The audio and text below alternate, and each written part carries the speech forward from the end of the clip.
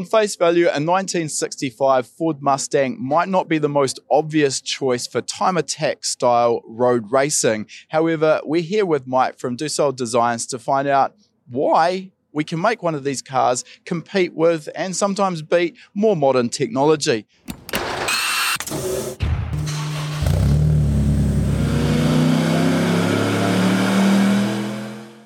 Welcome to High Performance Academy's Tuned In Field Report podcast series.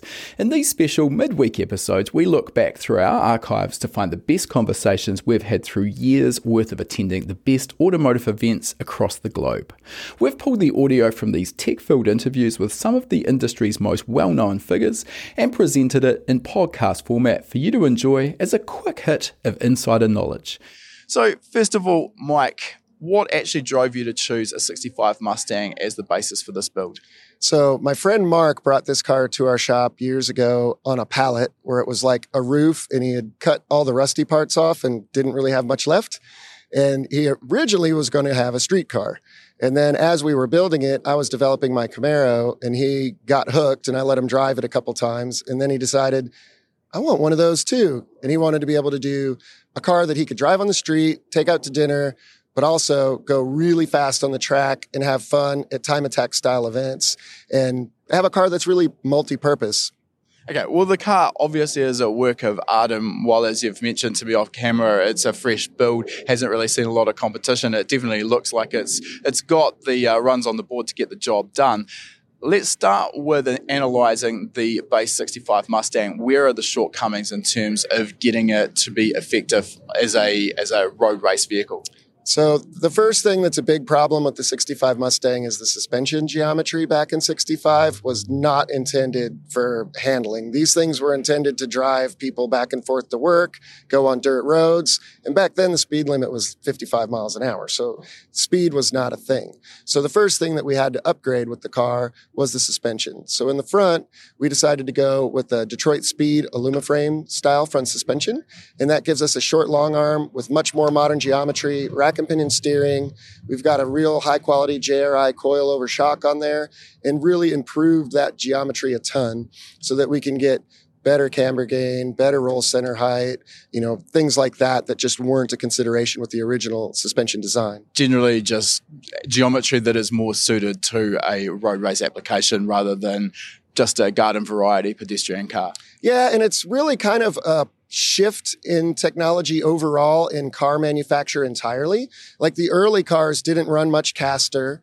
They didn't run camber gain at all. They had camber loss and they had really weird roll center heights and the geometry just wasn't built for performance. And now everybody drives these modern cars and they're used to what modern suspension geometry feels like. If they get in an old car, they're like, what is this garbage? It feels like I'm driving a wagon. So you got to upgrade that, get it to more modern specs. And then once you get it there, put on some sticky tires, some good shocks, stiffen it up. It's a whole lot of fun on the road course. And there's no doubt that technology and geometry targets have moved along since 1965. Obviously, these cars are incredibly popular for those restoring, building, hot rods, basically anything you can imagine. Does this mean that you don't have to go and reinvent the wheel when you want to do these upgrades? A lot of parts availability off the shelf for them? Yes, there's a lot of parts available for this platform, and this build is kind of that way. It started off where we used a lot of commercially available parts and then just kind of tuned them and tweaked them to get the performance that we wanted. But they're a really great platform. People love the styling of them. They just look really cool. And one advantage that they really do have is that they're light. Like these cars are not hard to keep, 2,800 to 3,200 pounds. When you compare that to a modern Mustang that's like 4,200 pounds. So that weight's a definite deficit that you're starting with the later model cars, and of course very difficult and expensive to get that weight out. Just continuing with the chassis for a moment, talk us through what's been done in the rear end of the car. The rear of this car is a solid axle that has been modified to run a full floating setup with about 1.5 degrees of negative camber. And then it runs a torque arm, which allows us to kind of adjust the instant center and get it to put the power down the way we want. And then it has a Watts link for the lateral location. And then the Watts link also allows us to adjust the rear roll center height.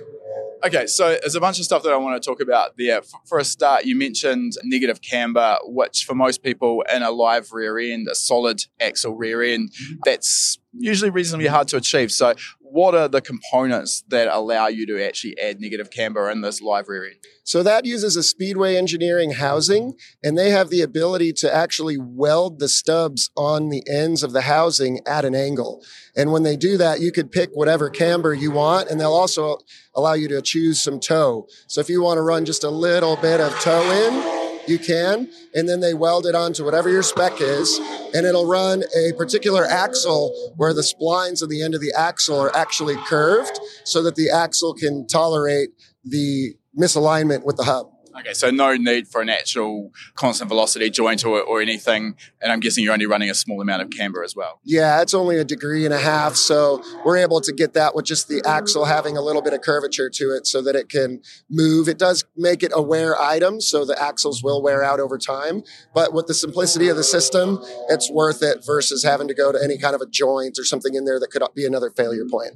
Now, I'm guessing here, I haven't had a lot of experience with camber on live rear-end cars, but I'm guessing you wouldn't need the amount of negative camber that you would if it was independent, because essentially the axle is always flat on the ground. You're more taking into account the amount of tyre distortion during body roll or during hard cornering? Yeah, we're trying to take into account what the tire is going to do as it's moving dynamically in a corner, because it's going to try and lose camber and wear the shoulder of the tire out, and it won't utilize the whole tire. But by adding that little bit of camber, it gives you a significant upgrade in the grip laterally through corners.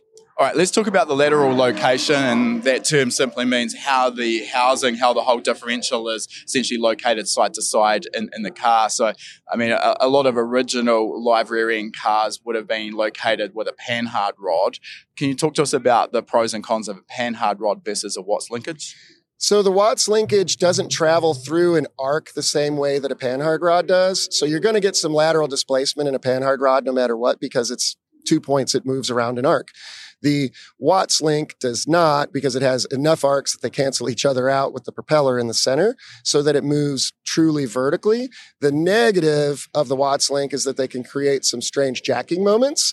And we've had to kind of deal with that with this car. So it'll make you kind of have to play around with your rear roll stiffness and also, you know, how you do the sway bar and what you do for the rear roll center height to kind of counteract the jacking moments of the Watts link. So there's really not a true better way to go. And if you could argue with chassis engineers till you're blue in the face, and some of them are Watts link guys and some of them are panhard rod guys, and there's really not a right answer there. You could probably get comparable results with either. It's not a black and white thing, but just wanted to point out there the Watts linkage, the one of the advantages is that you get no lateral movement. It's also more complex to design, to build, and to install. Let's talk about that roll center height that you've mentioned here again. And I mean, it's difficult here without the benefit of some graphics, but essentially it's an imaginary point for the front and rear axle lines that the car is going to roll about when you're in a corner. Now, what's the importance of that roll center height, and what's the importance of being able to adjust it higher or lower? So the roll center height basically tells you how much you're going to load the inside versus the outside tire when you're traveling through a corner. And it also is how much resistance the car has to roll. So if you raise the roll center height, the car is more resistant to roll, and it will load the inside tire slightly more, but it doesn't load the outside tire as much. So by lowering the roll center heights, we can actually see an improvement in how we feel the grip is. But you need to be very careful with the roll axis, which is the comparison imaginary line between the front and rear roll center heights. So on a car like this, if you get that rear roll center too high, the car will continually want to jump on the outside front tire. So we have to get that rear roll center low enough that the car will engage the rear tires the way we want. The solid axles tend to be kind of pushy. So people will kind of adjust that rear roll center a little bit higher to kind of disengage the inside rear tire, which will allow the car to turn a little bit more easily. But by disengaging that inside rear tire, you also have the negative effect of you're not going to get to put as much power down on the exit until the car kind of settles back down. So roll center heights are kind of a thing that we use as a tuning tool quite often in cars like this. And once you get it right, you kind of leave it. But it's very difficult to just do math and figure the car on paper before the build and have it right. So that's one of the things that you like to have adjustment on, so that once the car is actually out in the wild, you're driving it, feeling what it's doing, you can make corrections to it and look at the data and tell what it wants. Do you want to take your car knowledge game to the next level? Join us in the next free lesson at hpacademy.com/free and start developing your own skills today. These points that we've talked about, these imaginary points, when we've got the ability to actually graph out the suspension components, where they are in space, it's not very difficult. This isn't rocket science to actually find out where your roll center heights are and your roll center axis front to rear. When you are developing this car, are you using any software for that process? Are you doing it by hand, or how's that dealt with? So I usually use Performance Trends. It's kind of a basic software, but it does a really good job of just giving us the data that we want. And then when we go to design the components, we'll move it into, Fusion or something like that and put all the points where we want them and design the structures from there. But it really doesn't have to be the world's craziest software. The most difficult part of figuring it all out is actually doing the measuring, because you have to figure out how to get datum points to measure from, and that's the trickiest thing. But once you do that, it'll tell you a lot, and you can also look in some of those things at models of different cars that are existing. One of the cool things that I had was Performance Trends kind of offered a C5 Corvette this is what that has. And you kind of look at it and play with it and move all the stuff in the model, and it shows you, well, okay, if a Corvette does this and I want to do this a little different, kind of gives you a starting point. Again, we've mentioned that the car is a relatively fresh build. Have you actually had enough of a chance to shake this down to sort of validate the numbers you found originally and see how everything stacked up on paper in the real world? Yeah, we have done some testing with it, not significant enough to say that we're happy with it or we think that it's, finalized, but we have made some adjustments to the torque arm, lowering the front torque arm mount, and we've played around with the rear roll center height and the rear roll stiffness, trying to get it to do what we want to do, because there are, trade-offs where with every adjustment, there is no free lunch where you just turn a screw and everything gets better. You trade one thing for another. So that's when I lean on my chassis engineer friend, Scott, and he gives me all kinds of data points, and it's a lot of fun. I really enjoy the conversations and the tuning, because you kind of go, okay, well, let's try this and see what happens. Currently the way the car's set up right now, it's a little bit too soft in the front. We're getting a little bit too much roll across the front axle. So that'll probably be one of the next things we work on. And it might need a little bit more front sway bar. So all of those things are the little fine tuning adjustments that we'll do to get them just perfect. I think a lot of people, when they're designing a suspension setup, think that there's these magic numbers, and once we've got those numbers plugged in, that all of the components that we're good to go. But I sort of liken it to less black and white and more just a whole lot of shades of grey, and it's finding where you want to be in that operational window that suits you and the racetrack. The other element, I think, which is important, is you want to really have some flexibility and tunability in it, so that once you actually get to the track, you can start dialing these elements in to suit. Now, moving on, we can't really go past the engine combination here. So what are you running? All right, I'm really proud of the fact that this does not have an LS engine in it. Everybody thinks with this build that we just used an LS, and we did not.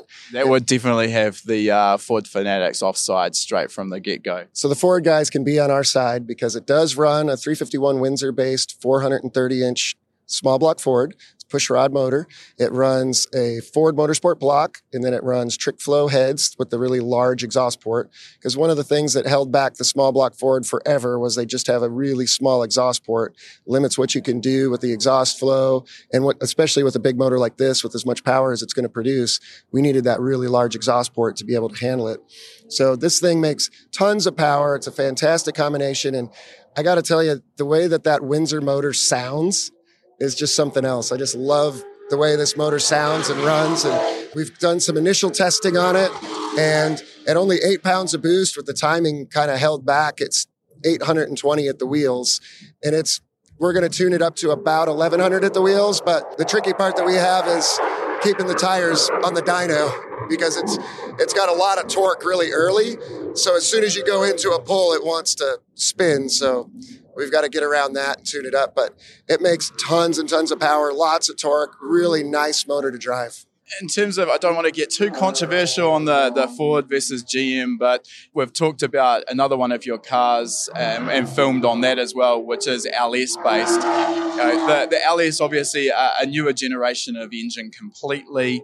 If you were to compare the small block Ford versus an LS, similar capacity, if you're talking cubic inch per cubic inch, what's the sort of power difference between the two? Both architectures were designed by the same guy, believe it or not. So the person that designed the Windsor left Ford and designed the LS for GM. So they're very, very similar. The cylinder head is the main difference, in my opinion. The two cars make very similar power. The LS head is a little bit better. It's got a better valve angle to it than what we can get with the Ford head. But they're both functionally limitless because around that 1,000, 1,100 horsepower mark, we aren't able to really utilize the power for what we're doing very well. So we just kind of build them to make that amount of power and go. The LS is probably a little bit more efficient. It's a little bit simpler and easier to build and cheaper to build than the Ford is. But I feel like with the right cylinder head, the Ford has a lot of potential to be just as good for what we're doing. It takes boost well, probably a little bit torquier motor out of the Ford. The LS is a little less torque, but I mean, we're splitting hairs. But the Ford sounds better, I think. Okay, well, there's some pros and cons for both sides of the fence, no matter whether you're a Ford or a GM lover. I mean, I think what you mentioned there as well, the cylinder head really, in terms of engine performance, is the key element. The bottom end there is sort of primarily there to support and hold that power, but the airflow in and out of the head's really going to be the key element. Of course, there is also the turbo package to consider here. So what are the turbos that you're using? So this car runs two G35 900 Garrett turbos, and they really spool fantastically well on it. We control them with the Turbo Smart E-gates, and we have a beta firmware Motec in there that allows us to control the wastegates individually. So one of the really trick things that we're able to do with those E-gates is it allows us to hold the gates open when the motor's at idle up to the torque peak. So once it starts building torque, then we'll close the gates. And we just kind of happened upon that fact that we were able to make more torque down low with the motor with the gates open. And now it's kind of our strategy. So it was kind of a neat thing that we found. So you're holding the wastegates completely open up until a point where the engine is going to essentially start spooling the turbos. Is that right? Correct. And it makes more torque there.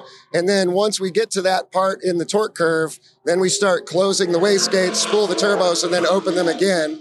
And we saw a significant, like 10% or 15% improvement in torque at low RPMs by doing that. Okay, I'm struggling off the bat to get my head around the process, why that's occurring. Have you got sort of your own understanding of it? Like I understand. It decreases the exhaust pressure. It bleeds all the exhaust pressure so that we get a little bit better pressure differential in the engine at lower RPM. So the motor just is happier and makes more torque. And then once it's starting to make power, it's able to tolerate that loss of pressure differential and spools the turbo and then makes all the magic happen. But it was really not something we thought would work. But again, we were experimenting, saw it happen, and we're like, this strategy actually works. Double down on it. All right. Other than that, are there any other complexities or advantages with using the electronic wastegates over a conventional pneumatic wastegate? The one nice thing about the electronic wastegate is that you get really consistent positioning. So when you're targeting the boost with a pneumatic system, most of them you're just targeting a duty cycle and you have a resultant boost pressure, but you don't know if it's consistent as far as positioning. Where with the electronic gates, it's a little bit of a different strategy. You're targeting an actual position of the valve, and it's pretty consistent. And because the PID algorithm is controlling position instead of a pressure, we have less latency and more accuracy with the electric valve. So you are assuming always a direct relationship at a given RPM between wastegate position and boost, though? Correct. Yeah, you still assume that, but you also have the ability to know that we're going to have less latency. We don't have to wait for the pneumatic system to work and catch up because that's like a big spring, really. The electronic motor with just the worm gear, it'll move exactly where we want it really quickly. One of the problems with these wastegates is the current draw. Well, one of the reasons I think why the uptake has been a little bit slower is that the current draw is excessive for a lot of the ECUs that run a Supersteel 1.0 connector. Essentially, it'll pull up to 20 amps and you're about 8 amps, give or take, on one of those individual terminals. So how are you running this? You mentioned development firmware here from Motec. Is this through an external box or are you doubled up on half-bridge outputs? How's it work? Yeah, it's got dual half-bridge controllers. And then what we've done is we've found that really the current draw isn't that bad until you fully stroke it and get to a stop. So once we were able to accurately find the stops in the system and keep it from going to over travel, then we don't see that gigantic spike in amp load, and it's a lot easier on the system. But I can imagine that current draw would only be for milliseconds at the most anyway if you're trying to do a big movement, and once it's actually in the control zone, it's only going to be moving smaller, so the current draw will be relatively insignificant. Is that a fair assumption? Yeah, the current draw hasn't been any kind of an issue with it so far. We have had people that are friends of ours that have had difficulty with them. I've kind of likened it to being a problem with that over travel, because it's like an old power window system where they just put a circuit breaker on it when it reached the limit, and when it overamped, it just popped the breaker, and that was how they turned off. And these do the same things. Like before we fully figured out how to get it to not over travel, it would like pop the fuse every time we moved it. And then we figured out, well, it's just because it's overamping when it reaches overcycle. So if we could keep it in the sweet spot, then the amp draw is significantly lower. So just really all about understanding the system you're working with, the limitations and the requirements, and working within those. Yeah, and this is a new thing for us. This is the first car we've run with the electronic gates. Tim Witteridge, that works with us on a lot of our electronics, thought it was the absolute bee's knees and really wanted to play with it. And it's like, this is the future of, because he had worked with it on some other, factory type e-gate systems. And he said it was just phenomenal with the accuracy that you could get, and you can have really good control really quickly. So that's why we incorporated it here. It's definitely going to be a little bit of a learning curve, but once we got everything figured out, it works really, really well, and they're very accurate now. Like you tell it where you want it to go, and it goes there very quickly, and it's the exact same spot every time. Yeah, perfect. I mean, it makes a lot of sense. Obviously, a lot of the OEs have, in recent times, moved across to electronic wastegates as well. So I think it's safe to say we're going to see more and more moves away from conventional pneumatic gates. Look, Mike, I want to respect your time, so we'll leave it there. Great to get a bit of a tour of this car. It is an absolute work of art and a credit to everyone involved. So thank you for sharing with us. Thanks a lot for having us. Always fun to talk to you. If you enjoyed this podcast, please feel free to leave a review on whatever platform you've chosen to listen to it on. It goes a long way to help us getting the word out there. All these conversations and much more are also available in full on our High Performance Academy YouTube channel, so make sure you subscribe. It's a one-stop shop when it comes to going faster, stopping quicker, and cornering better.